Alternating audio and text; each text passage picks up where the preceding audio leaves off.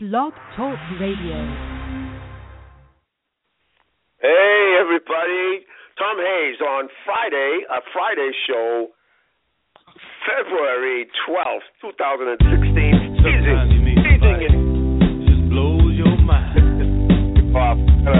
Show here today.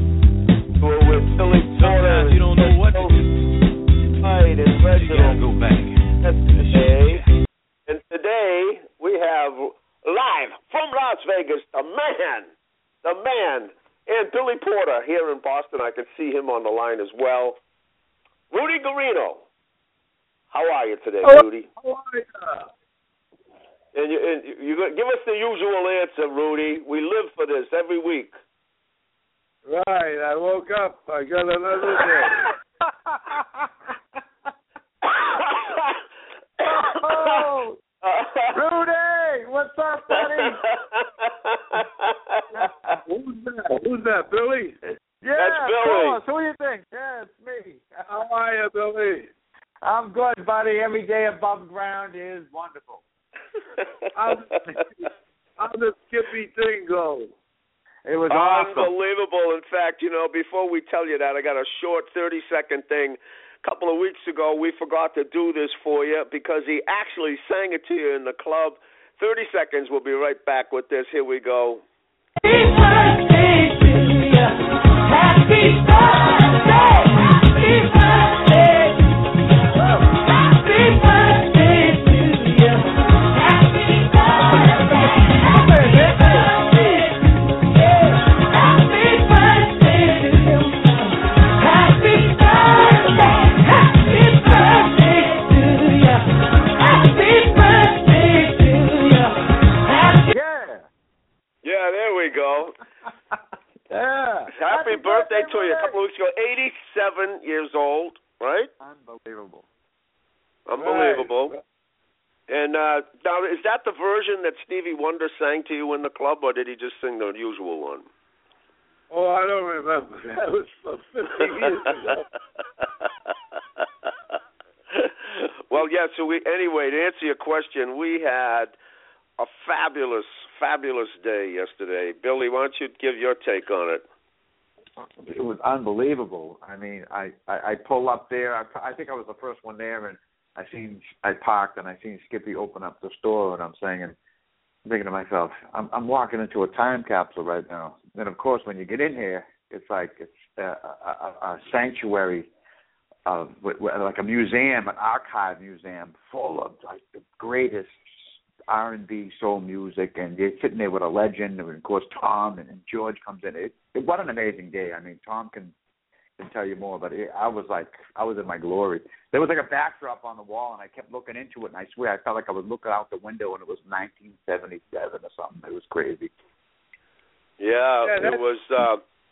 He's an amazing guy. I didn't realize we got to pick a little bit yesterday, and I'll dig a little deeper into his history and his story. He was about 17, and as he said, he was working in a record shop on Mass Ave. And the part he didn't tell us a couple of weeks ago was that he went to a couple of radio stations, and you probably remember this one, Rudy, WCOP. You remember that one? Vaguely, I think so. Yeah. Go ahead. Yeah, go ahead. Well, anyway, he went there and asked them if they wanted to play soul music, and they said no. And then he went to another station and got the same reaction. And then finally heard about this station, WILD, which was playing mostly Sinatra. It was an AM station with a limited, could only play during the day. Whoa, hey, wait a minute. You know something? I think we have a guest. We have a guest. I met this guy yesterday. I hope it's him. I asked him to call in. Patterson, is this you, buddy? Patterson Riley, right. Just call me Pat. Pat Riley. Okay, Pat. Welcome to the podcast. On the air is Rudy Guarino and Billy Porter, who was there yesterday with me, and Skippy Whites. Thank you so much for calling in. Why don't you tell us a little bit about yourself? When you came through the door, here's this good-looking guy, Rudy. This guy looked like one of your I could picture him in the day with the broad-brimmed hat and the suit, the whole thing, the fur coat. That's the way this guy walked in the store yesterday with this big, beautiful smile, handsome guy. And I said, "Hey, you remember the Sugar Shack?" And he said, "Of course, I remember the Sugar Shack." Yeah. So I got him, convinced him to call in today. In fact, I'm going to let him tell you who he knows that worked for you. So, Pat, why don't you talk to Rudy? Right. Hi, Rudy. It's awful nice to hear your voice. We met a couple of times in the Sugar Shack. You probably don't remember me because I was very young when I used to go there. You know, I was about the same size, at least as tall as I am now, when I was going to the Sugar Shack. But I used to sneak in because I was big. And so what I would do is, Tom is right. I always had suits, and I would hand the person at the door $20, and they wouldn't ask me any questions, and I would get in. You know, I always had a very mature bearing, let's say. Yeah. But one time I was at the Sugar Shack, and I met this lovely young woman who I found out later worked there, and her name was Othello Jones. Do you recall her? The name sounds familiar. Yeah, they called her Telly. Nobody called her Othello. They called her Telly Jones. Yeah. Beautiful, beautiful woman. And we remained friends all through these years. And I told her about running into Tom yesterday.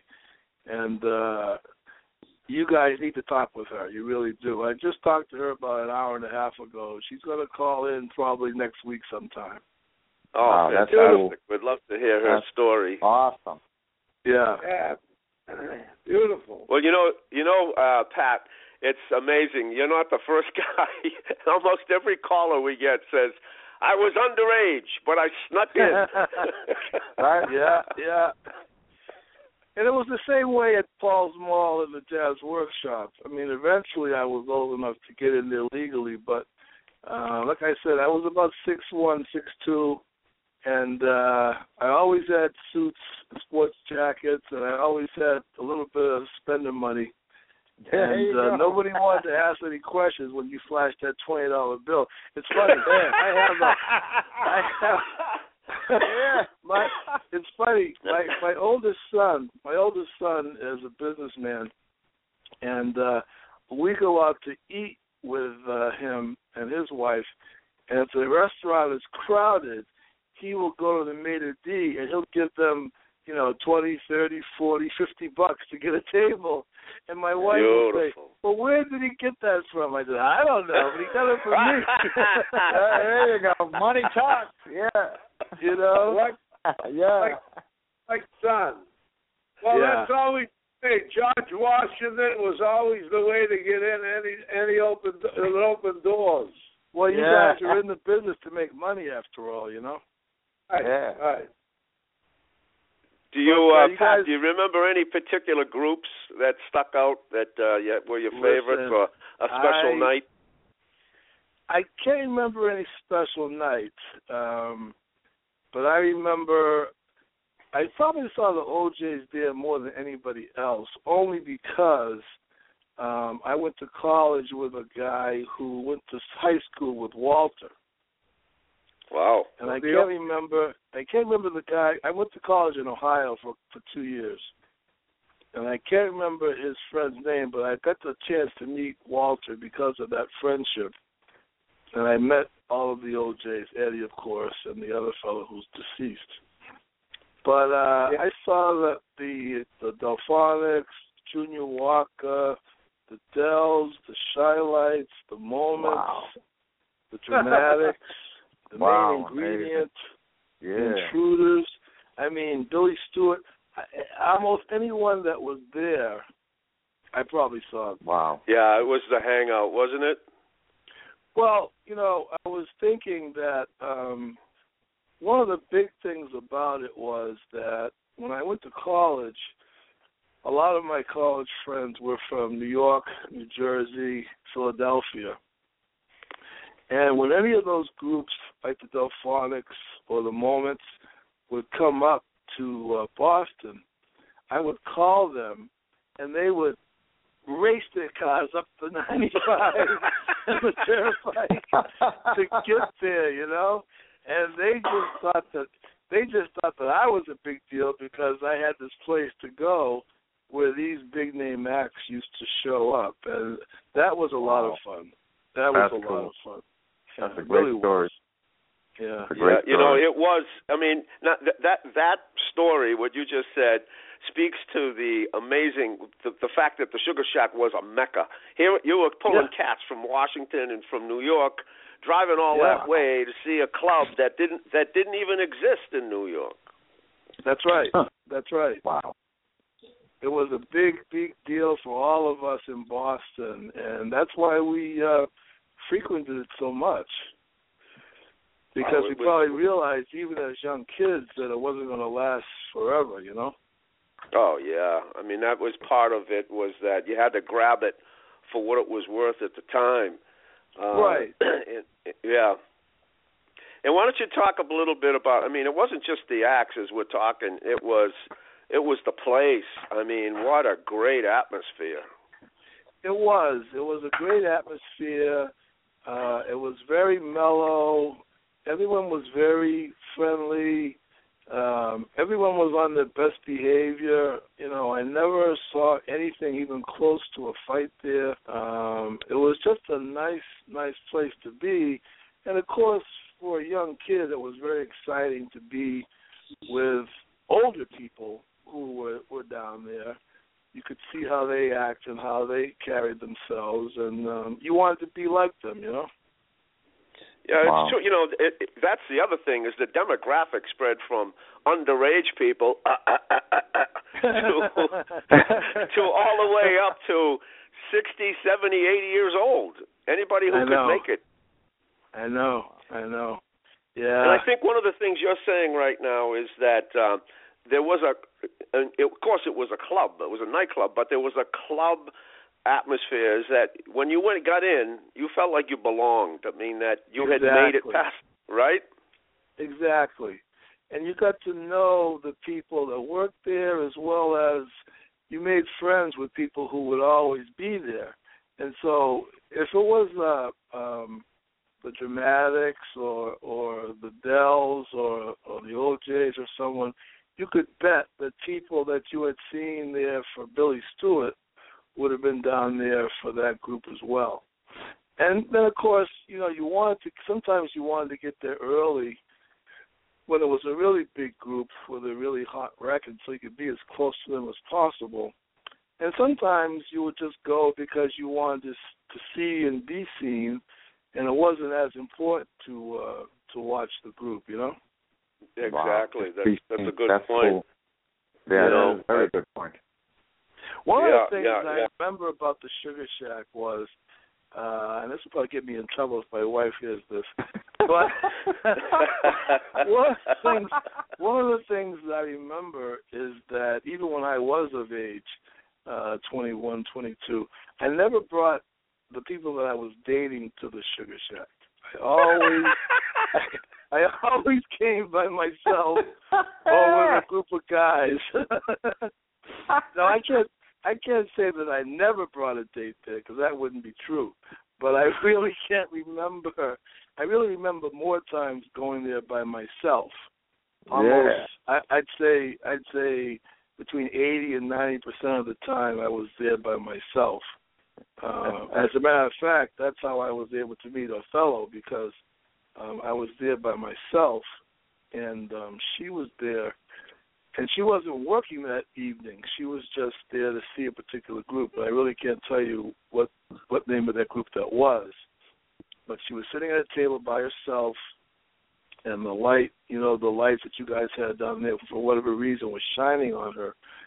And I said, "Boy, that's a beautiful girl." And I went over and I said, "Is anyone?" Actually, I waited for a moment to see if she had a date, but she was so alone there. And I said, "This woman can't be by herself." And after a few minutes, I realized she was by herself. And Wow. I walked over and I said, is anyone sitting here? Can I sit here? And she said, of course. And we struck up a conversation from that point on. We got a picture taken by someone, I think her name was Lil. Yeah, right. Hey, you remember her? See if you can find that Lil. She's got a ton of pictures from the Sugar Shack. Sugar Shack's still Lil. alive? I don't know. I hope so. Was that her name, Sugar Shack Lil? Yeah, she Yes. used to take the pictures. Yeah. And there was another guy, Sugar Shack Otis. He might have come before That's her. right. He was there in the early stages. Yeah. Sugar Shack Otis? Sugar Shack Yeah. Otis. Sugar Shack Otis. I got one more. This is like 7 o'clock at night. I just got one more. Yeah. Okay. Pocket full of film. Wow. Yeah. So did you? I mean, you're skirting around the issue, and you probably don't want your wife to hear this. Did you and Tal become a couple? We dated for a short while, and then we just drifted apart. And but we always stayed in touch, and we've been friends all these years. Wow. Let me ask you something. I always ask people. Well, it's funny because you say, I've heard this from my friends who went there, and you just said it, that you didn't bring a date. Now, there was two reasons for that. One was the guy said, I wasn't going to bring her so they could go fall in love with the OJs. No. First of all, to answer that question, you heard Tom describe me. So anybody that I brought down there, they weren't going to fall in love with any of the people that were singing down there. Yeah, I can tell you that right now. All right? And the second reason that I was down there was to find more young girls to date, not to bring dates down exactly. there. So, you know, and the ladies. I mean, here I was, this little white kid from from Roxbury, and I went in there, and I always went in there, and I tell people it was dangerous to go in there with a date because you weren't working out of there. If that was your first date, you were going to be in love by the time you walked out, because that music would make you fall in love.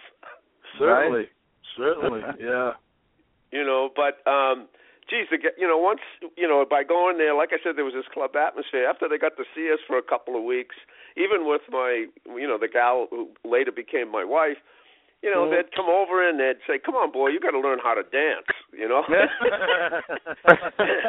they'd tell her, you just wait here, we'll bring him back. And then they would bring me up and they would show me all the moves. Yeah. And, it was just that what an amazing place. It was. Of course, the odds were, it was a black club, and, to go there, I never went there. I did go there a couple of times with a couple of guys, but it was always with a date. But, I mean, Rudy always talks about what happened at 2 o'clock in the morning, Rudy. They ran to the doors. Tell Pat. Well, after the show was over on the second show, as soon as the lights went up, boom, everybody just ran out and go to their parties. Yeah, sure. One of the we talked to Larry Moore, I think his name is, from the Main Ingredient, and he said, "Man, we made Baby." It was the first time we heard it. We hear it all the time. In fact, Reginald said it yesterday. The saxophone. I don't think you were there. We had the saxophone player who played for Harold Melvin walked in a little bit after you. And he was telling us, it's always the same term, baby making music. Yeah. I can see how that could happen.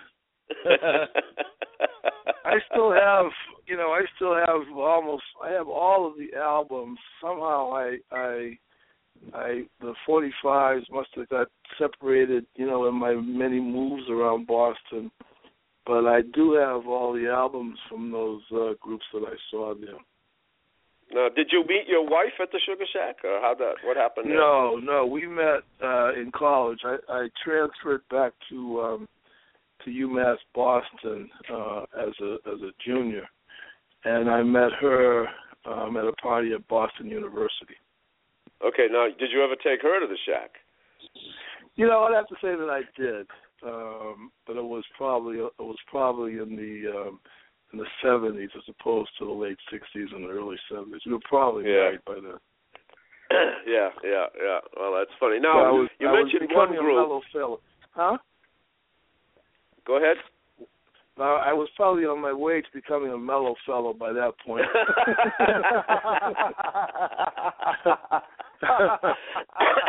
you had sown your Sugar Shack seeds. Evidently. Turned into so you mentioned one group, and I think if there was one group, I mean, obviously the OJs, they were there so much. Yeah. But there's one group that to me was the signature group for one particular song, and you mentioned the group, the Dells. Yeah. You remember the song that was this? Go ahead. I would say "Stay in My Corner." Yeah, there you go, right, Rudy? Let's make it. When Rudy says we would all run out of there to go to our parties, that's what we all wanted to listen to. We wanted to listen to "Stay in My Corner," the extended version, and grab the sweetest girl that we could and dance those 6 minutes, 10 seconds with her. Oh, yeah. I mean, especially, you're right. I mean, if you could capture any moment to me that was, epitomized the essence of the Sugar Shack, it was that song when they held that note. And I forget who told us they could hold that note for 21 seconds. Yeah, it seemed like 21 minutes.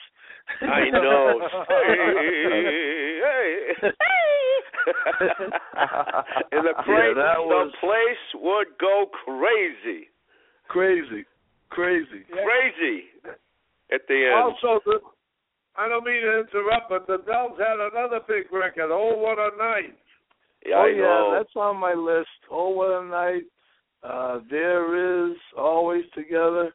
I have them all, but if you want to name one song by them, the "Stay in My Corner" was it. Stay is the big one, I think. Yeah. One night they handed the mic to there was one cat who hung in there, and he must have sang with one of the local groups. He had a voice like Eddie Kendricks, and they handed him the mic, and he went off, and the whole band did a double take. Really? And looked at the guy. Oh yeah, looked at the guy who handed him the mic, as to say, "Are you crazy? Get that mic." They grabbed that microphone back, said, "That's enough." Oh wow, that's great. There were some amazing moments. Yeah.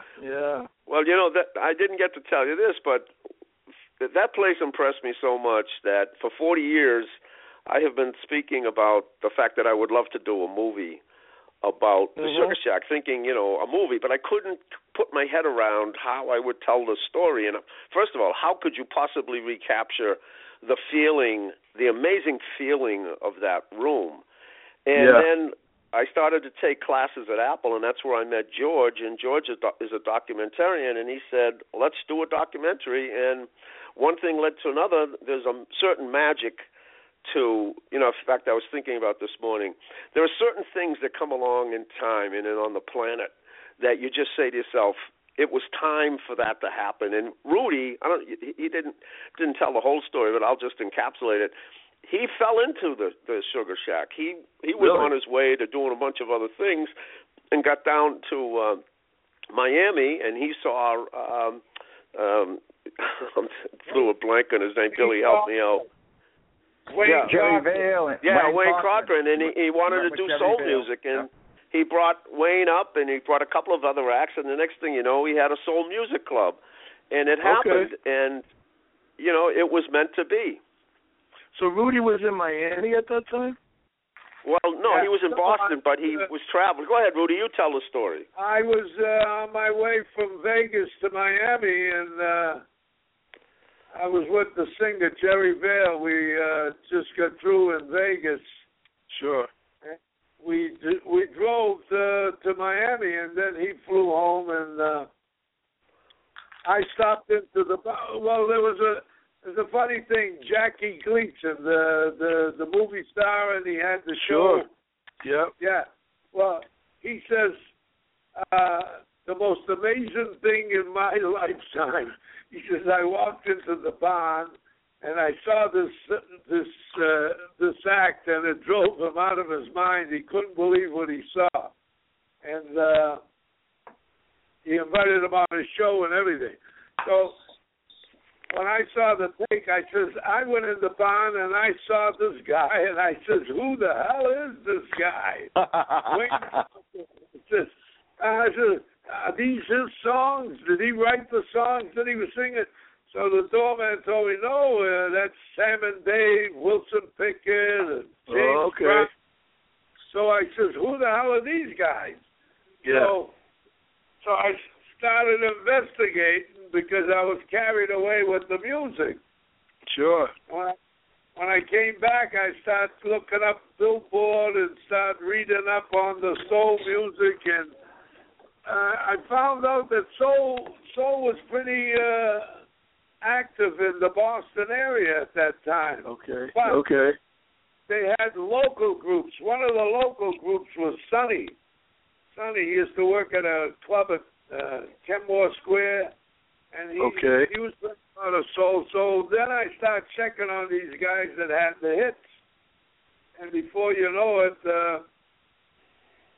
I start calling the agencies, and the prices were reasonable. So I said, "Geez, we got to get a club and start bringing in the real soul acts." Mhm. And that's how it started. So we got a break. We got a club. I fell into a club, and before you know it, one of the guys wanted to make a dating bar. I said, I think it's too big for a dating bar. I'd like to make a nightclub. Yeah. Wow. So, they agreed up to a point. We ended up with Wayne Cochran to open, and for 2 weeks it was nothing but a riot. It was a riot like Jackie Gleason claimed. And that's it. Then we went on from there. Now, what year was that, Rudy? 67. 67, wow. September of 67, just when the schools went back. We had Wayne Cochran. Okay. All the college kids in Boston were there. You couldn't get in the place. Yeah. Yeah, Boston has a lot of young people, September to May. Yeah, and it's, and so as it was meant to be, the Sugar Shack was, it was such a phenomenon. Every single group we talked to said there was no place like it. They said the only place even close was the Apollo, but the Apollo was too big. It was a concert hall. And, yeah, that's right. But nothing had the atmosphere or the intimacy that the Sugar Shack has. Yep. And that's why my friends used to come up from New York and New Jersey and Philadelphia and D.C. Because you couldn't meld the atmosphere of the nightclub to the acts that were performing. Either you had the acts and a big venue, or a nice club and just a local talent. But the Sugar Shack had both. Exactly. And the other thing is, I've mentioned a couple of times on the show, if those same acts were playing in the suburbs, say, and a couple of them did, if they were playing, well, even when it went out to Framingham, it wasn't the same because they were playing to predominantly white audiences, and the white audiences didn't, although they appreciated the acts, they didn't react the way that the Sugar Shack audiences reacted. That's true. I mean, the animation and the response at the Sugar Shack was out, like you say, off the charts. Mm-hmm. I want to ask you about another group. We talk about the OJs. Do you remember?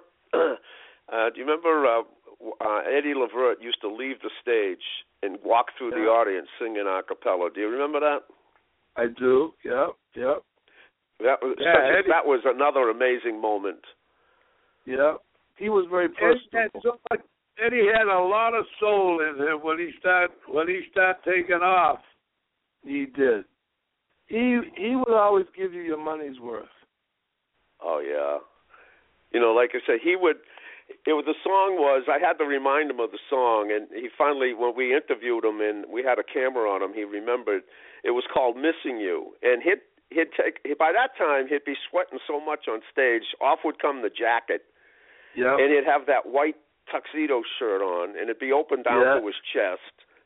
And it'd come in and it'd step off the stage, walking through the place, a cappella, singing, "I love you more and more every day. I miss you in every way. And I'm missing you. And my God, with the women, he was lucky he made it through the place. The women would go crazy. Yeah, that was a great show. I was there for that many times.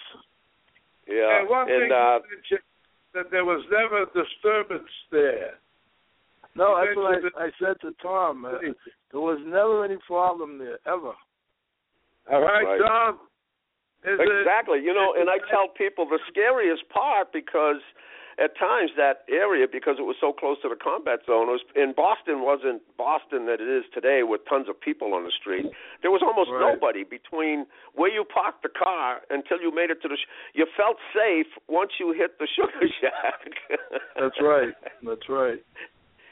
And then when you got in there, but Rudy and I talk about it every week, we say you had such a mix of characters. You had gangsters. One of the bartenders gave us a great tagline. He said, hookers, pimps, gangsters, celebrities, and the greatest music groups in the world, the Sugar Shack. and that mix of people was like mixing gasoline. And, if anybody just dropped a match, boom, that place could have gone off. Yeah. And I think that was part of the excitement. Rudy, tell them how you felt every night when you did close up. You said, thank God. Yeah, well, what a relief. It was like a building on my shoulders that the place didn't blow up. For 10 years, I was always worried about a blow-up. When did the Sugar Shack close, Rudy? Well, it didn't close. The combat zone got so bad that my friend of mine had the Hotel Somerset and up at Kenmore Square, and he invited me to move the club up there. Okay. So I jumped on the deal because I was trying to get out of that combat zone. Okay. And when we went there, it was unbelievable. The place took off again like a bat out of hell, and we were there for about 9 months, and all of a sudden the place went bankrupt. Okay. And I locked the door and threw everybody out. Wow. That's how the Sugar Shack disappeared. Wow. Yeah. I never knew that. Yeah. Did you, Pat, did you see James Brown there? I did not. No, I did not. Interesting. That had to be one of the most amazing nights when he walked in that place. I mean, it was... Now, he had been at the Boston Garden like a couple of weeks before. Yeah, I was... that time I was in school in Ohio, so I missed that too. Yeah. I think the fact that, I said to Eddie Levert and to some of the other groups, the amazing thing to me was here was, these cats came through there developing their act when they didn't have hits. Then they got hits, and then they were national acts, but they still came back to the Sugar Shack. That's right. Yep. Some of them had a lot of staying power, and some of them didn't. But when we were there, they were all big deals to us. They were all, of course, all huge to us, Well, of course, and then they put it on when they came to that club. They really did. It was unbelievable. They worked their hearts out when they were there. They were unreal. That was like a showpiece. Yeah. Of course it was. Well, I'm an entertainer too, and there's certain rooms have a certain thing, and when there's a magic to a room, it's like, like the perfect car, like the 1957 Chevy. I mean, when all of a sudden that car showed up and everybody went, wow, that's the car. And when you get into a room that's tight and, the acoustics are right, and it's usually a room that's brick and combination of brick and wood, which was the shack, and the people were right on top of you. That's when the electricity happens. Yeah. It's a good idea, Tom. I think you'll be very successful.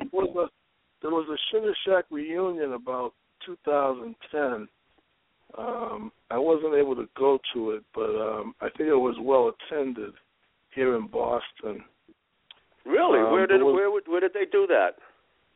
Oh, I'd have to go back and look in my file at home, but there's a card that I have. We have this thing in Boston called Juneteenth, which is around the commemoration of when the slaves in Texas were freed, told they were freed, which was 2 years after emancipation. And so Juneteenth and Boston Day, or Roxbury Day, happens in June. And it was around that time that they had this Sugar Shack reunion. Wow. But if I have How about that, Rudy? Wow.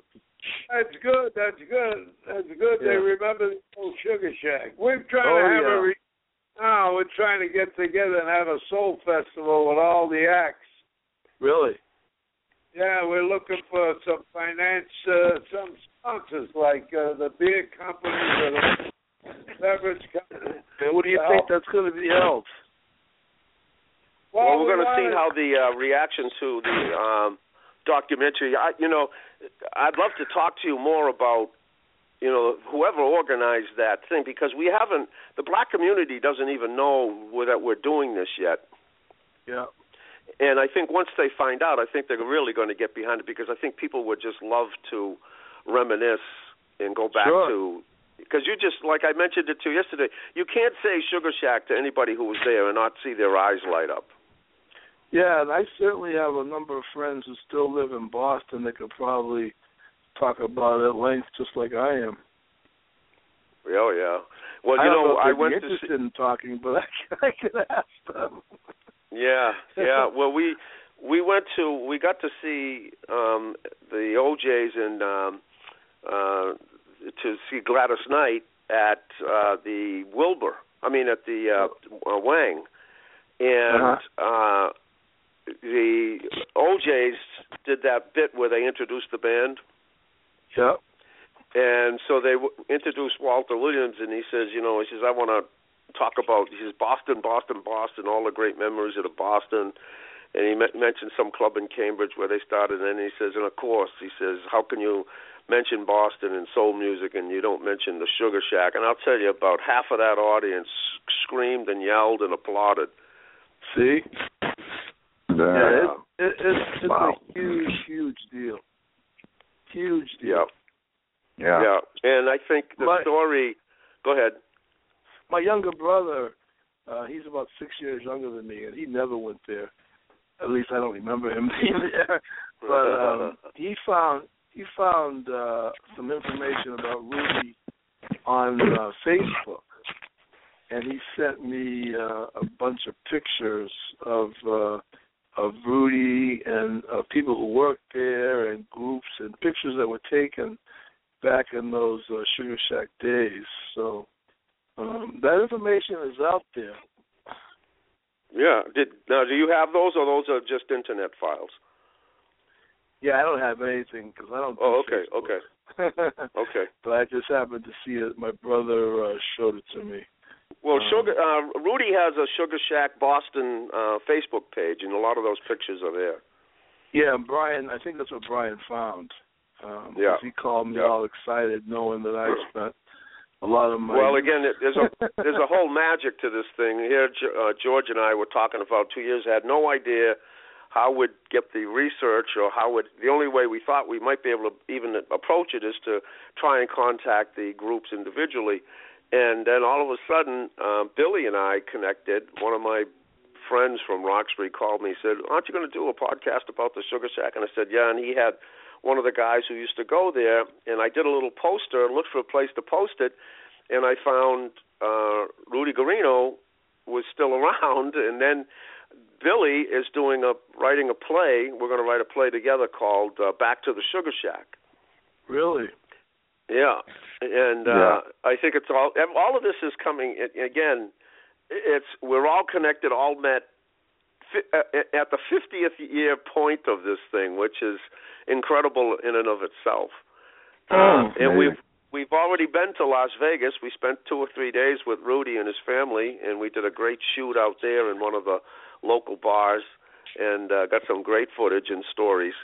And so this thing keeps building. I mean, it's going to be quite.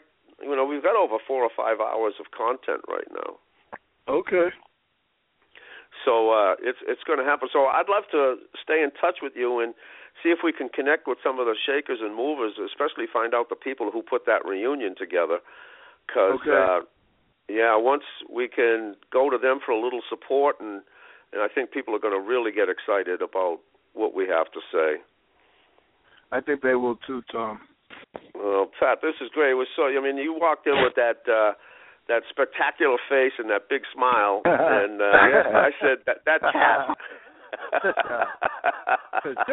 Well, I'm glad you approached me because I was really moving fast. Yeah, you were. You were. And Skippy, we got a great story out of Skippy. Man, his story is amazing. Now, what is his connection to the Sugar Shack, other than maybe? Well, it wasn't, except that he had been there. But we had there's a great podcast that Rudy and I did with Skippy, and Billy did as well a couple of weeks ago. And it's wouldn't you say, Rudy, that was probably the best show we ever did that time with Skippy White? Right, it was great. We got along very good, even though we never met. But we knew a lot of friends that we had. Yep. It was unreal with that Skippy White podcast. Wow. Yeah, it's an archive. I mean, it's something for history. I mean, when we really are approaching this whole project, we want to produce something that's worthy of going into the Library of Congress. I mean, I'm serious about that. I mean, I think this is such a beautiful piece of history. Yeah. Yeah. And it's timely probably too because people are looking for this kind of stuff, and the new media brings it all together very easily. Exactly. Well, it's funny you mention that because one of the first things that we don't even try to elicit it or solicit it, but the actual groups will say, man, nobody's doing the music that we did then. That music is dead, gone, and it needs to come back. Right. In fact, we played a song by Gladys. She does about a 13-minute tribute to the old school. Yeah, okay. And throughout the song, right, Rudy, she keeps yelling, we got to get back. We got to get back to the love. We got to get back because that music, that thing about the Sugar Shack, Pat, was when you got in there, it was about love. It was. Billy and I talked about it the first time we met. It was about harmony.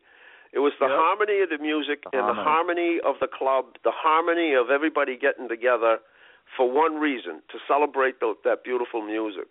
Yeah, it was just a great time. So that's what I say all the time. The mixture of people that were there, college kids, pimps, hoers, gangsters, killers, all got along. When the music went off, everybody was in heaven. Yep. It was like a tranquilizer drink. As soon as Well, it's true, because when we play those musics like Stay in My Corner and, You Are My Shining Star and, Today I Saw Somebody Who Looked Just Like You, you can't help but fall in love. Yeah. Oh, boy. That music was dynamite. It carried me away. Yeah. I used to pick winners. Like, I'd hear the record on Wild, WIRD, and I'd pick it. I'd say, this record is going to number one.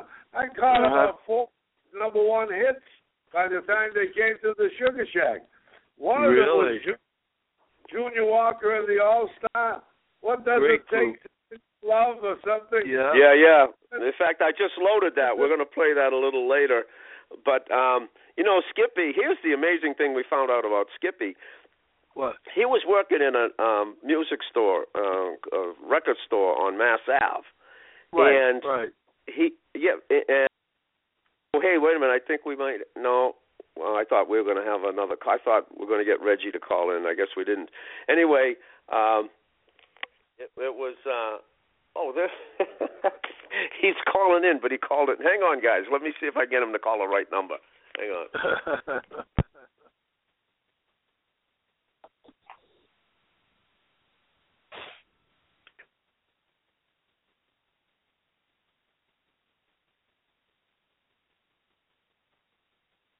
Hello? Hello? Yeah, okay, we've got you. Yeah, that was Reginald. He's going to call in. He's the Okay. saxophone player for the Howell Melvin and the Blue Notes. And Okay. I forget where I was going until that happened. But he told us he went to WILD and convinced them. He was the one who started the black format on WILD. Is that right? He did that himself. Wow. And it was based on his passion for R&B. That's crazy.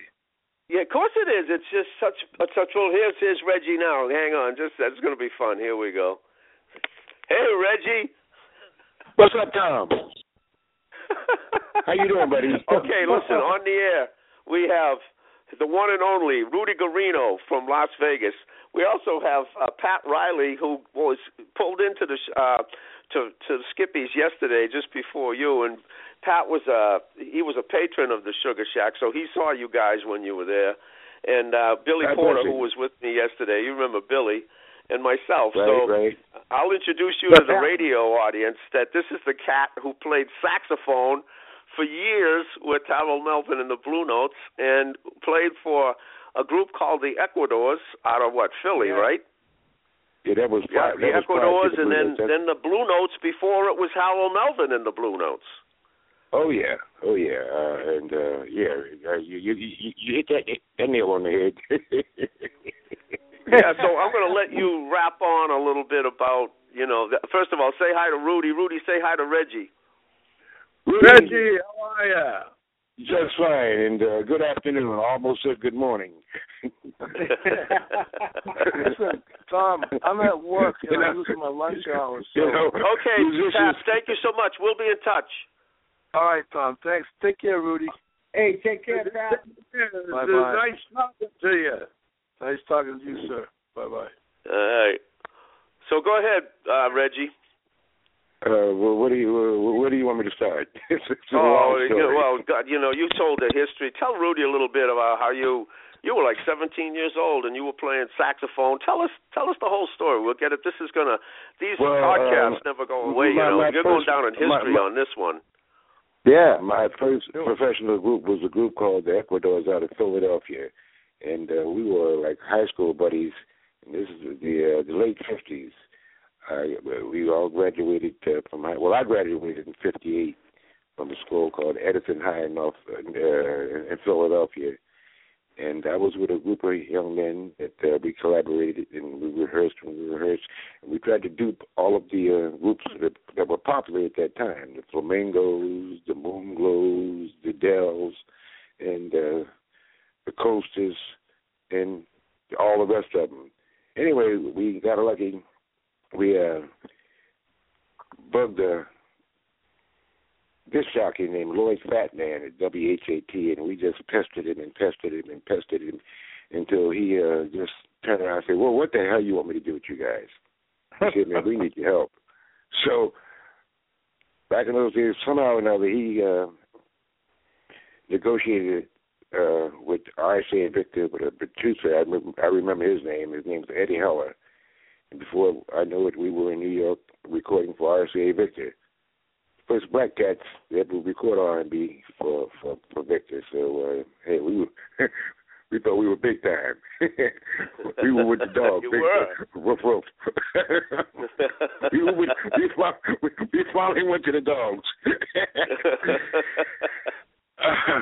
And Alan Turner, the lead singer of the group, he had penned a tune called Sputnik Dance.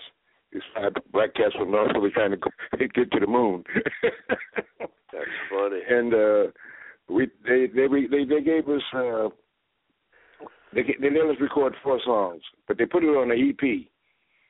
For those of you that don't know what the EP is, it's an extended play of a 45. There's 2 sides on each side, and it was a group called the Twin Tones or somebody. They had a song out. I had a sweetheart, her name was Joe. It sold 1 million.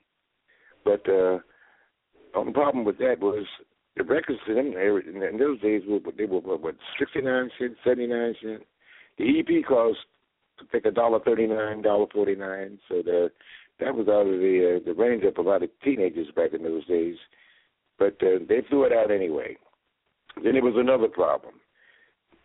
The DJ, if he didn't get the needle up off the record in time, it would go into the next record. So I think RCA Victor, I remember, they made special copies of the 4 tunes singles so that the DJ wouldn't have to be stumbling and trying to get the needle off the record before it went into the next tune. We toured with Frankie Lyman, Monotones, Dickie Doing the Don'ts, Jimmy McCracken. That was our first big tour. And I guess some other cats I can't even remember. But I remember Frankie Lyman. Frankie Lyman, wow. He left the teenagers, and he borrowed my Wild Root Cream Oil, and I never got it back. I'm serious, man. This cat's making 800. My process was dry. I got back home.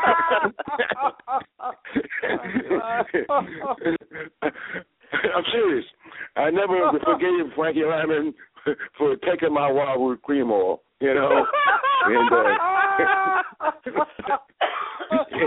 see, black cats back in those days, we had a thing with a hairstyle called the process. You process your hair for woolly to make it straight. And you need Wild Root Cream Oil to keep it oiled and moist, else it would fall out. That's right. So, till this day, God bless the dead, Frankie, if I ever see you again, I want my Wild Root Cream Oil. God help him trying to find a tube of that stuff. Oh, man. That's awesome. Yeah, it came in the bottle. Yeah, it did come in the tube, come to think about it. Right. That's right. That's a great story. Anyway, we after the record fell off the charts, well, what are we going to do now? So we went downtown Philadelphia, and we found a cat named, our booking theatrical, Jolly Joyce, the Jolly Joyce Theatrical Booking Agency, and they had cats that they were booking back in those days, like Bill Haley and the Comets, Rock Around the Clock. I think that was their big hit, and that was a real big hit.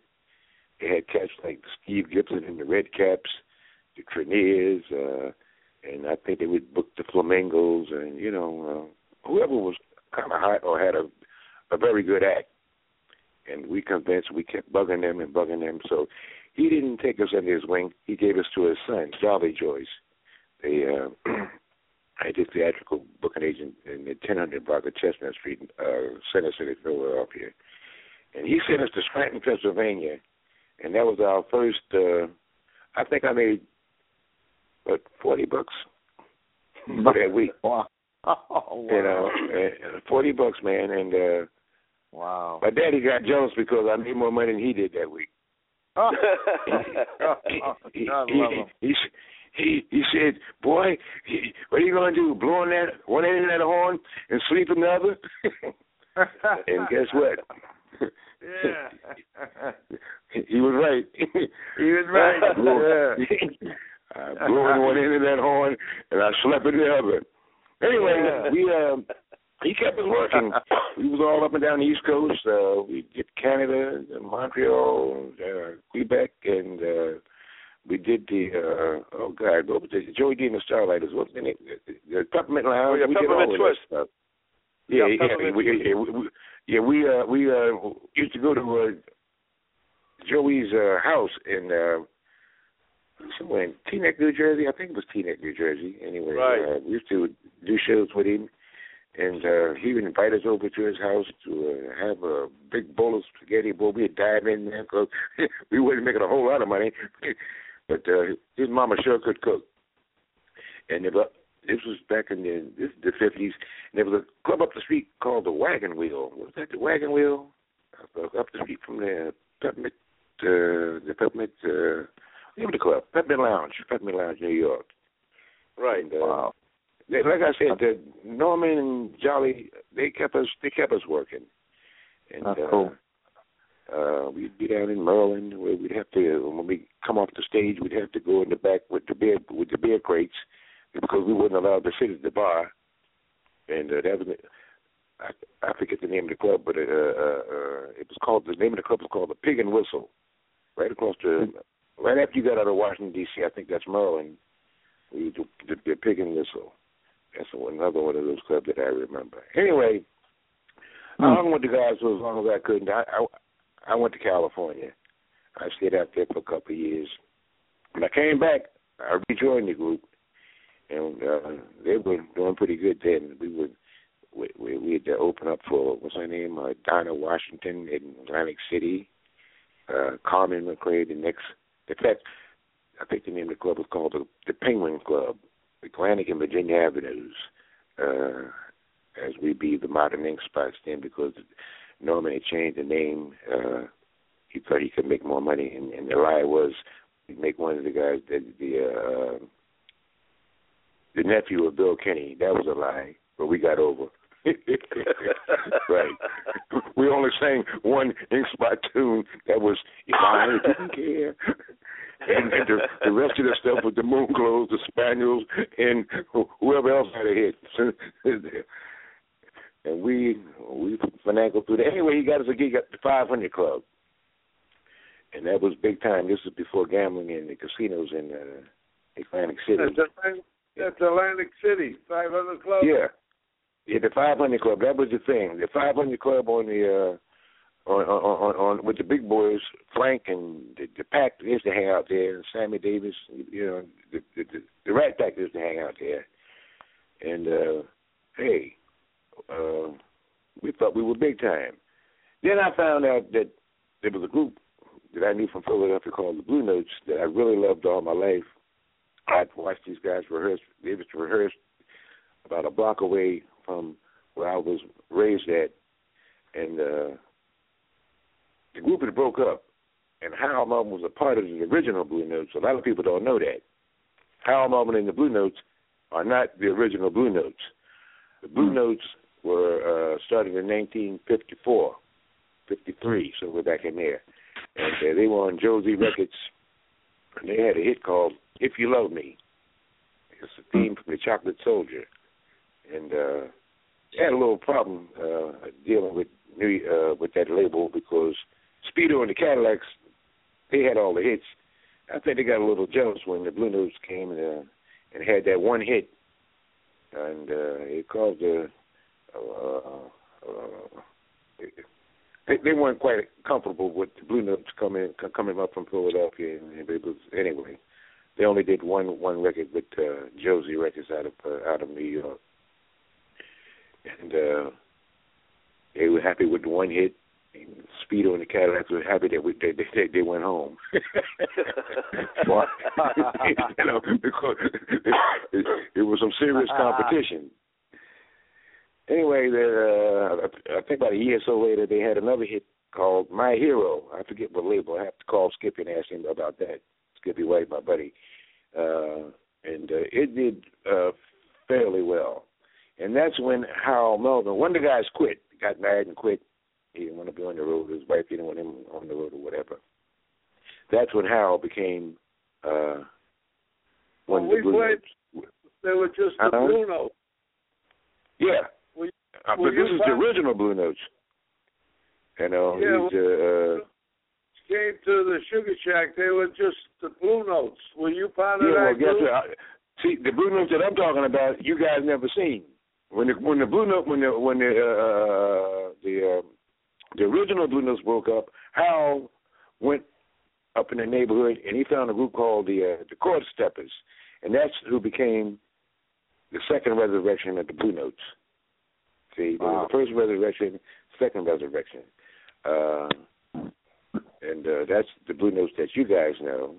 This is prior to Teddy Pendergrass, John Atkins, Hal Melvin, Bernard Wilson, and Lawrence Brown. They were the four singers. I was on sax. What about P. Lloyd? Lloyd didn't come along in the picture until way after the second resurrection had started. We were working all up and down the East Coast. I forgot the name of the agent that were booking us. But we went to some of the same places that I'd already been with Ecuadors, in Canada and what have you. And when the club owner, when we walked in, he said, "I remember you." And the guys would look at each other like, "This mother, he's been here before with the Ecuadors. That's a little short." Anyway, a lot of places that the Ecuadors played. I repeated it with the Blue Notes on their way, trying to get established as the second resurrection of the Blue Notes. Oh, okay. And wow. Okay, the guy, whoever penned the tune "Soul Serenade," whoever wrote the song, I cannot think of this guy's name till the day. I know King Curtis had a big instrumental hit off of it. He was in Florida. I think it was on here. It was in Florida. And because Wildman Stevie carried us down there thinking that we were going to conquer the world. And he carried us to Blacktown. And the cats down there, they wanted to hear B.B. King, Z.Z. Hill, and they were blues orientated. And we just had too much suave class trying to be smooth. And, hey, it didn't quite, we got over, but it wasn't a cup of tea. Anyway, we ended up eating out the same chicken box. 4 pieces, and eight black dudes trying to eat the Colonel's chicken in a 4-piece box. I'll never forget that. How scuffled up and hustled up, and anyway, we found a cat named Herb Myers, Worldwide Attractions, and he took us under his wing. And I know we ended up at a place called the Castaways on Miami Beach. They finally gave us a shot. Somebody gave us a shot down at the Castaways through Herb Myers. And about a week later, we scuffled and scrambled to try to stay alive. We were on the causeway, the 79th Street Causeway called the Barn. They took us in. I think we were there for a couple of months. And the word got out that it was some bad brothers from Philadelphia calling themselves the Blue Notes. And then from the Barn, we went to the Newport, which is on the beach, and we did the dunes. We did everything. We did it all. In fact, we Jillies. There was a Jillies North, there was a Jillies South, there was a Jillies West. Jillies North was in New York City, Jillies South was in Miami Beach, and Jillies West was in Los Angeles. We got in the Jillies, and that's where Frank, and he was doing a picture called The Detectives back in those days. He used to hang in there. He'd come in, and nobody. In fact, I didn't know I passed by him. I didn't know who the hell he was, and I know I can remember different factions from all over the country. They come in there and they'd fight and tear up the joint, and the next day it'd be all brand new furniture like nothing that never happened. I'm serious. They threw $100 bills like they were pennies. You know what I'm talking about? Those guys. Anyway, I remember Frank was doing a picture called The Detectives, and it was being filmed, I think, in Miami. It was in Miami. And he used the band. He didn't use the singers for a segment, a club scene. In fact, I overslept. I missed it. But the Hank Smith, Claude Bell on bass, and Charlie Ballard, they caught the scene. I think I overslept. I was hanging out or doing something else I shouldn't have been doing, and I missed that. But they were in that movie, The Detectives, with Frank Sinatra.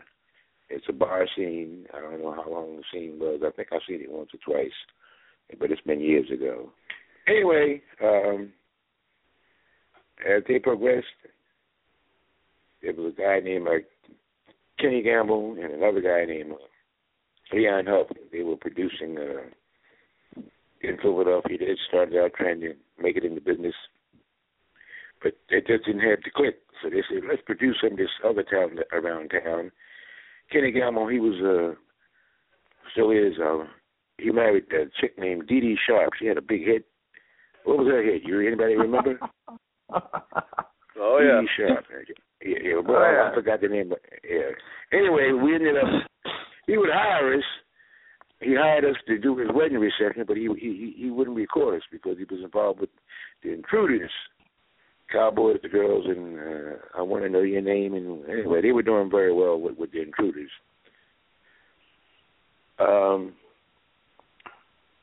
Kenny Gamble didn't really pay no attention to the Blue Notes until he heard Teddy Pendergrass. When he heard that voice, he couldn't get us.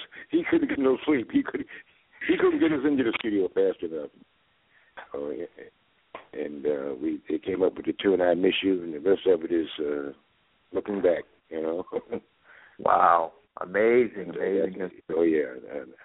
I might have left out a few things yesterday when I did the interview with you guys. A few things that I said yesterday that I probably left out today, but hey, it's a long story, man. You know, I'd really have to sit down and take a day or two, maybe a week, maybe a month. You know, the whole history. You know, you said you convinced. Was it you who said to Howell Melvin? You know, Teddy was playing the drums and he was going crazy. Yeah. We had a horn section, and he was back there sweating and howling. And I said, well, damn, whatever he's howling, it sounds good, you know, it sounds different. It had a different bite to it, you know. It was ear-catching. And, oh, man, you know what you talk about. So I just kept bugging him and pestering him. Hey, look, man, you need to listen to this guy. Once he heard him, he was off the drums. Immediately. Wow. Immediately. Wow. Yeah, no more. Your drumming days are over here, Teddy. You coming up front. Right. And that's somewhat how that fell, and you know how that he became a front man and the lead singer and the best, the most money-making voice that the Blue Notes got. The first resurrection, the second resurrection, the third resurrection they ever had. Wow, that's amazing. Yeah. Now you were telling us, Rudy. Reggie was telling us yesterday, and I remember this. Of all the groups that came in there, the groups, nobody made you laugh, except for the Hot Nuts, maybe. But nobody made you laugh, right. like Howell Melvin and the Blue Notes. Yeah, well, see, when we were on the road prior to hits, we couldn't just go out in those nightclubs like if you work in Miami Beach and just sing cover other people's songs without an act. You had to have an act. So one of our acts was we duplicated the Ed Sullivan Show. Bernard Wilson, he was pretty good at mimicking Ed Sullivan. Larry, he was pretty good at mimicking Nat King Cole. Harold, he was good at mimicking Johnny Mathis. And I was pretty good at doing all the funny stuff, like Amos and Andy stuff, Amos Calhoun, you know, from that era, you know. And that's how we, I guess you would call it something close to vaudeville. We did skits, and that's how we maintained. Yeah, we maintained the audience in those days. And there was a car act that actually do where like the guy mimics going to get his car and going to pick up his girlfriend, and he gets out the car, and every time he takes a step, the bass drum would hit, and he'd knock on the door, and the imaginary chick would come out, and he'd put in the car, and he'd drive off somewhere, and he'd stop the car, and the drummer's doing all the mimicking as he does the gestures. and the guy tried to get in touch with the chick. He turned the music up loud, and he starts to drink, and the more he drank, the fresher he tried to get. Anyway, it ended up in a chaos, and he had to run for his life. So it was just one crazy holiday. Hey, Rudy, do you remember how they'd crack up the audience? Do you remember that? Yeah. Listen, did you work with the Blue Notes when they worked in Miami Beach at the Swinger Club? Yeah. Oh, yeah. That was my club. I booked them there. Okay, well, in fact, were you guys open up until late in the morning too? The Swingers, yeah, that sounds familiar. Herb Myers, did that sound familiar to you? That's who was booking us back in those days. Worldwide Attractions, Herb Myers. They had a manager called Bernie, George Levine. Yeah, that sounds familiar too because he was probably working with Herb Myers. Was Teddy with us then? Yeah. Okay. That's why. Okay. That's probably why I'm trying to. Hey man, like I said, it's been a while, and hey, you really got me going back. I'm gonna have to dye my hair before I go to work tonight. Tell us about what you remember about the Sugar Shack. Oh, the Sugar Shack.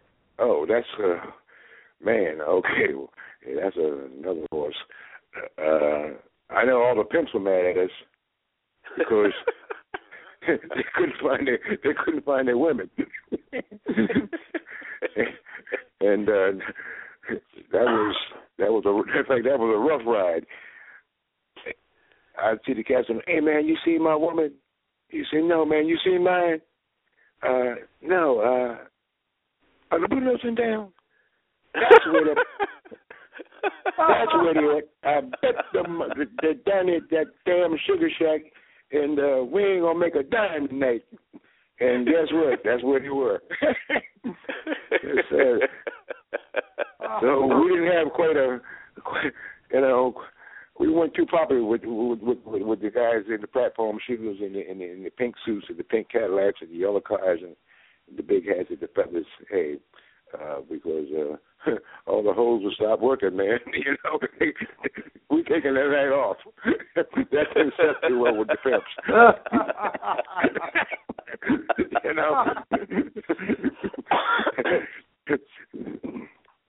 So it's true. You said they used to have a police escort.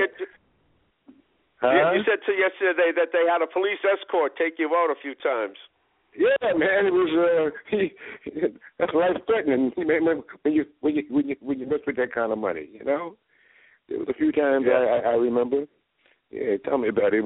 That was like South Boston to black folks back in them days. Get out alive. Yeah. And, you talked about yesterday what a great atmosphere you felt at the Sugar Shack. Oh, yeah. Well, just it's according to what you went there for, because everything was there, Yeah. Like Skippy said, there were people that came from the suburbs, and they just ignored what they saw because they just wanted to see the act, Right. It is what it is. Without going into detail, anybody can put two and two together on that. Right. We were talking about that earlier. Everybody had a good time. It was the fact that one of the bartenders gave us a great tagline. It was hookers, pimps, gangsters, celebrities, and the greatest music groups in the world, the Sugar Shack. Tell me about it. It was like a hell haven. Right. Yeah. Right. And you told me that the ladies always treated you guys well. Oh, tell me about it. Pretty much so. Hey, Rudy was famous for his lasagna dinners for some of the groups. Did you ever do a lasagna dinner for the Howard Melvin? Yeah, I remember that. Yeah, that was great food. Great food. It was good food. Yeah, very, very, very well. Good stuff. I'm gonna leave it at that. Very, very, very tasty. Very good. Yeah, everybody left happy with the food, with no problem. So when you found out that the Sugar Shack was on the route, were you pleased to know that you'd be going back there? Yeah. I didn't have no qualms with it. You know, it is what it is. You know, it was a good ride. It was a good run, a good ride. Right. In fact, every now and then I'll be reminiscing, and the Sugar Shack comes up in my mind like an old Cadillac antenna. You just hit a button and it goes up. And when you turn the car off, when you turn the car off, the aerial comes down. Me and Tom were talking about that yesterday after the interview, like what must go on in your mind through the life that you lived touring with such a famous group like that. Me and Tom were talking about that yesterday after over a sandwich, going, imagine what he must reminisce about at night, you know, when he's thinking, man, my life just touring everywhere, just being in every place with big stars like that. Just amazing what you must reminisce. That's pretty cool. Oh man, I'm with a little group now called the Boston Soul Review. I've been with them for about 10 years. They don't have a clue as to where I've been. You know, when you got cats like Count Basie, Duke Ellington, what was that? What's the guy's name? I can't think of his name. The singer. What was that? Oh God! When you have that caliber of people that giants, have been giants, in your audience, coming to see, coming to see you, Sarah Vine. Right. What's the singer's name that I mentioned yesterday? I can't think of his name. Billy Eckstein. Yeah, Eckstein. I remember he came to the Newport. And I remember trying to run off the table. He was an arrogant son of a bitch too. Hi, Mr. He looked at me like. Now he sat there and watched the show, and he was in awe. Went over to the table. It was like I was a waiter or some shit. What the hell, man? And I'm serious. I never forgot that arrogant son of a bitch. He was, and I loved all this stuff because as I be a child, my parents, they bought his records. He was just crude, rude. He was drunk too. But he sat there, and I guess he couldn't believe his eyes. Because at one time the Four Tops did sing behind him too, years ago. He had a quartet with the Four Tops, or they were backup singers at one time or another. I'd read somewhere. But when I know we all like went over to the table, and it was like it was like we were waiters or something. We were acknowledging him. And when we were in the Bahamas, we were at the Bahama Princes at one time. And I didn't know that, what's his name? Bernie said, hey, man, Count Basie's in the audience. I said, oh, man, get out of here. Went out in the audience. There he was, sitting up there watching the Blue Notes, him and his wife. Wow. Yeah. And the Club Harlem in Atlantic City, I forget what year, we were back in the 60s. This is before Teddy. Duke Ellington was people around the corner. He didn't want nobody to see him. He was people around the corner with his tongue hanging out. Damn, these cats is good. These cats is cooking because he still had that jive talk, from the 20s and the 30s, And these cats is cooking, man. What's their name? The Blue. Anyway, there's a picture. If I could find it, boy, I'm gonna tell you something. It would be like gold. It would be like the 1800s for me. If I could get my hands on that picture. I had the picture. I lost it in the fire. And everybody that I called, in fact, Harold Mother's son, one of the times I was in Philadelphia, he said, "Man, do you have that picture of you and Dad with Duke Ellington?" I said, "No, mine got burned up in the fire." And some of the other cats that were with us at that time, the original cats, They don't have it. Claude Bell might have it. I don't know where the hell. He's up in New England somewhere. I don't know whatever happened to him. He was our little bass player. And Charlie, he's deceased. Charlie Battles, he was the original drummer with Harold Melvin. Hank Smith, he went with Tavares. I don't know where he's at now. He's somewhere in Boston. He's still around. Hank Smith. Interesting. Anybody out there know where Hank Smith is at? Wow. We'll try to look. Sure, we're going to try to look. Tell Hank to call Reggie. Absolutely. We'll find out. Hank Smith, he was our guitar player that left the Blue Notes and went with Chubby the Turnpikes, who turned into Tavares. Hank Smith. I sure like to speak to Hank Smith. Hank Smith, if you're out there listening, give us a call. Anybody that know Hank Smith? Yeah, everybody calls him Hank Smith. He was bartending around a little bit, but I don't know where he's at. Anybody seen Hank? Tell Hank to... Hank. Rudy, you seen Hank? Rudy, you out there? Yeah. Yeah, man. Now, what did it feel like when... a song from the Blue Notes. Can we play a song? Can we play something? Yeah, we're going to do that, but I want to... in fact, I know which one I'm going to play. What did it feel like when Gamble and Huff, they wrote... The Love I Lost. What did it feel like the first time you ever played that? I know, yeah. It was well. I had been in and out of love, but I guess I was, it was a tune that I can relate to personally. In fact, sometimes I throw the stuff on and I sit up like a teenager. It's 75 years old. And I'm serious, man. And I still, hey, I think like a kid, You see me? Yeah, it must have been. I mean, you must have blown your mind when you guys finally put that together, right? Oh man, shoot! It was like bingo, with a bunch of old ladies, and you won $1,000 that night. Tell me about it. Did you? I mean, once you did it, you must have known you had a hit, right? I didn't think that it was going to be as big as it was. In fact, that's the biggest record that they had. Yeah. That was it went pop. Everybody loses a love. Yeah. So that tune, it reached into everybody's memory bank, or lifestyle, or somebody who had experienced losing a love. It could have been somebody that passed, they could have took it that way, or it could have been a love experience. So it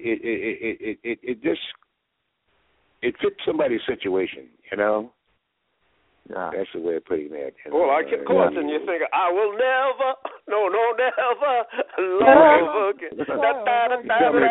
Did you? Now, something? You're right, Billy. Let's play that, because I think, didn't you have? There was a solo in there, wasn't there? No, there's no solo. Be for real. It's horn section. It's a horn section line. Right. The group I'm with now, in Boston Soul Review, I put a solo in the way they do it. In fact, we're playing tonight. No, who am I playing with now? I'm playing with James Brown Wannabe tonight. Oh, really? James Brown Wannabe was Newton Square, O'Reilly's Comedy Club.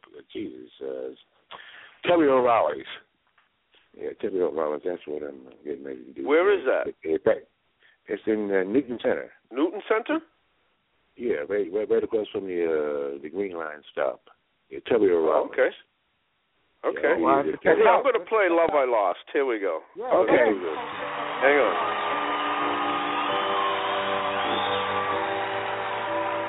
She was a good love.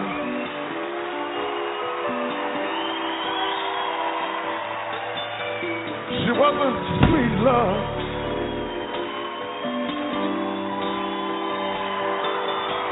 Thought I had her right here in my hand.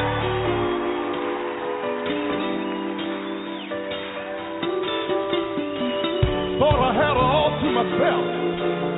Well, yeah.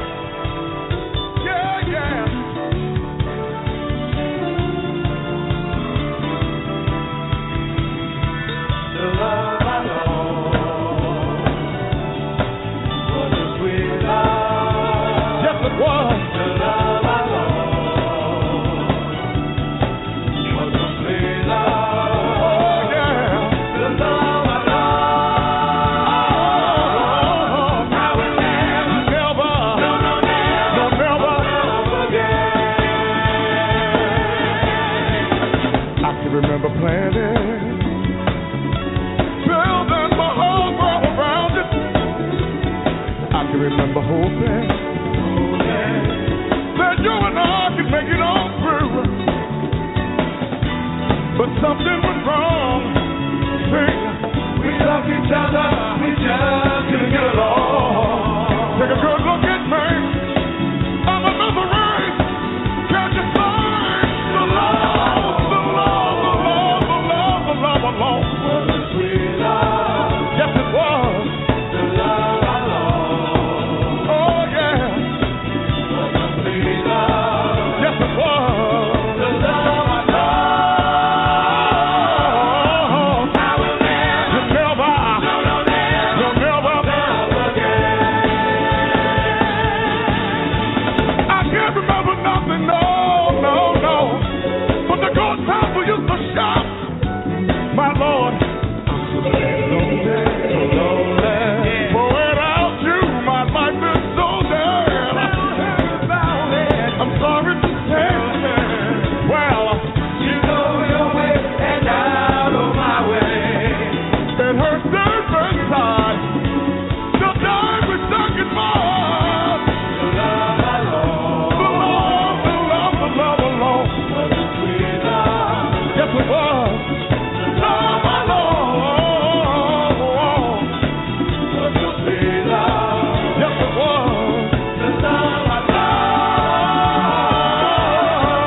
I will never, never, no, never again. I will never, never love again.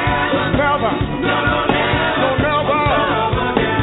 Never, no, never, never, never again. I would never, never love again. Never, no, never. No. I lost it. Sorry, I lost it. She wasn't good, love. I lost it. Feel that? Sorry, I lost it. She wasn't sweet, love. I lost it. Well, sorry, I lost it. Thought I had her right here in my hand. I lost it. Sorry, I lost it. Yeah. Hey, I lost it. Well, sorry, I lost it. Say it, yo. I lost it. Say it, yo. Sorry, I lost it. Yeah. Say it. I lost it. Say it, yo. Sorry, I lost it.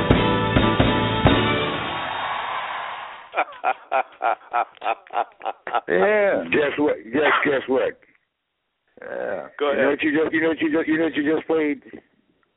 What's You that? played Howard Melvin's Blue Notes.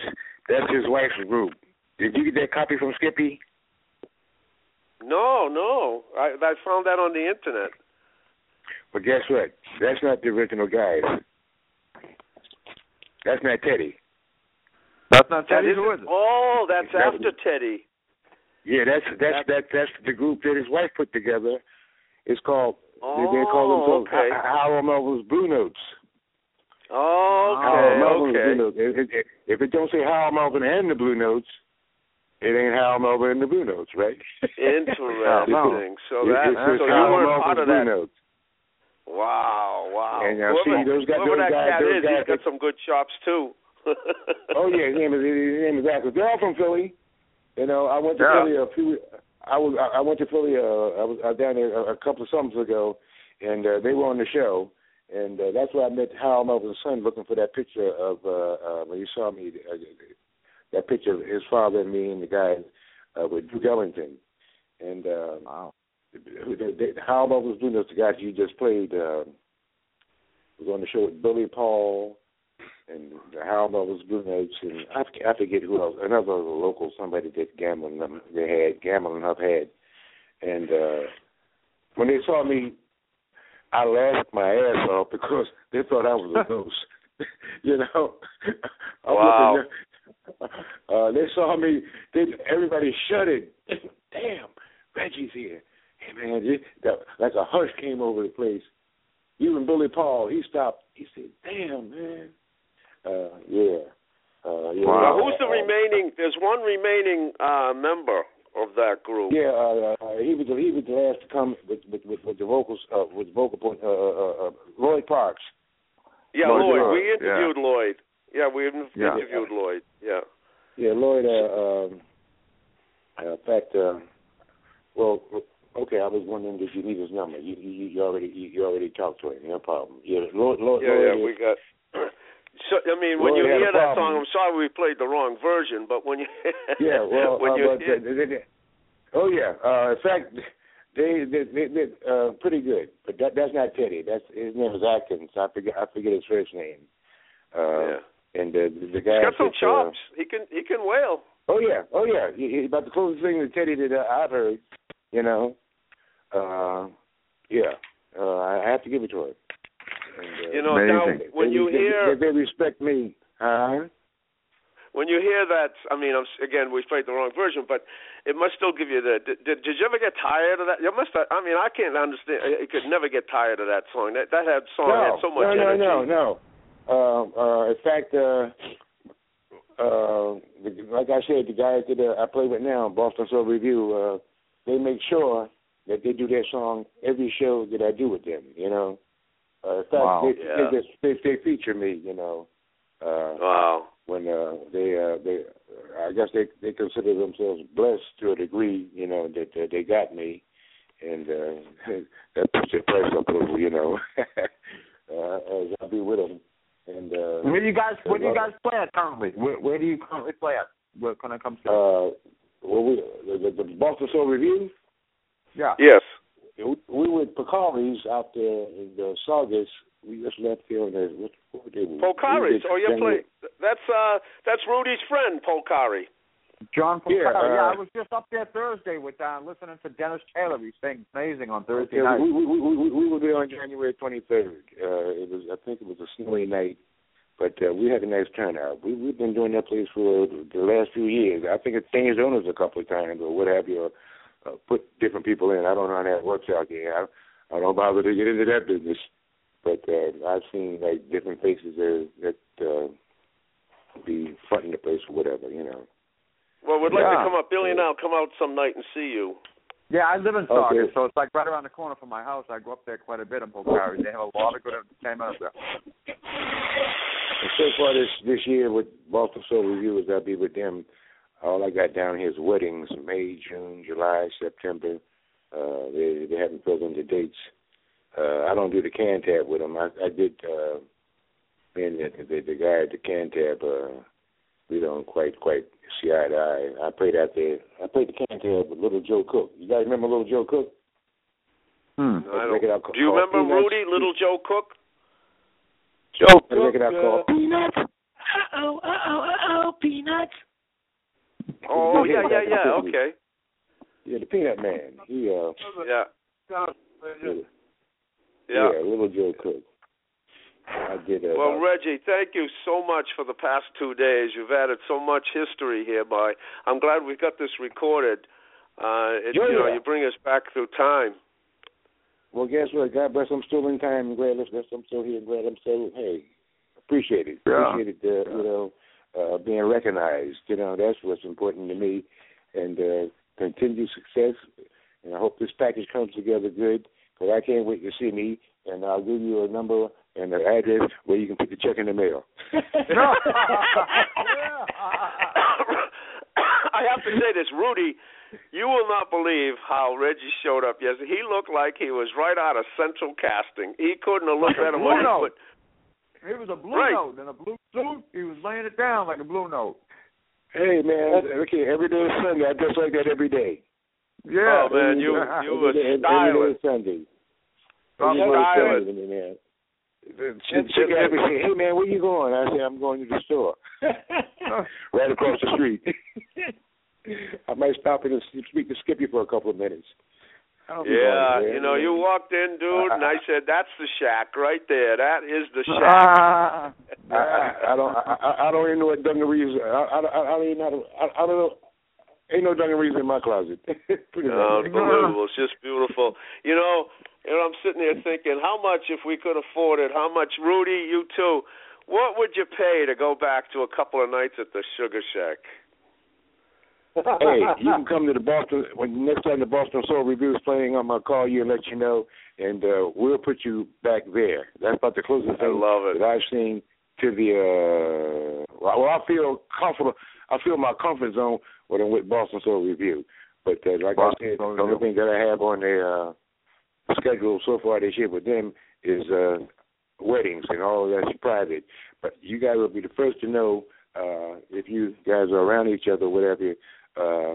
When we're doing something that's public and a venue that's worthy of you guys coming, okay? All right. Thank you so much, Reggie. We're going to be in touch, and you're going to see when we put this together. Of course, you're going to be able to see it and see yourself go down in history, because we're going to make sure that this documentary is worthy of the Library of Congress. God bless. Okay, that's all right. Good. Thank you so much. Good. All right, man. See you guys around. Stay in touch. Stay in touch. Yeah, we will, yes, Reggie. Thank you so much, my friend. See you later, Rudy. Wow. Hey, Rudy. Wow, what a day, Rudy. huh? Tell me about it. Yes, sir. All right, brothers. You have a good one. Memory of the Sugar Shack. Oh, yeah. All right, brothers. Bye-bye. Arizona Charlie said they play the shit out of Sugar Pie, Honey Bunch, Jackie Wilson. Oh, yeah, that's the Four Tops. And what's his name? Do you like sweet soul music? Oh, yeah, Joe Tex? Do you like Conley? So Arthur Conley, yes. Arthur Conley, yeah, Arthur Conley. Stack Records. Every day, and I listen to it, and it brings back the memories of the Sugar Shack. Oh, yeah. That was it'll never happen like that again. Count your blessings. No, not like that. Hey, thank you again. Reggie, thank you. My friend. Okay, all right, Tommy. Rudy, thank you. Billy, thank you. I'm going to go off with the with the national anthem. Yeah, baby. All right, fellas. Hey, Rudy. We'll see you next week, right, buddy? Right. Did you have fun today? Excellent. It was great. Amazing. Hey, Billy, thank you so much, man. All and, right, what a great day. What a great memories. Great guys calling in and going back to those beautiful days. That was awesome. You know? Take care. And all right, buddy. You too. We'll see you. All right. Thanks, everybody, for joining in. You're still with us. What a great show. There's a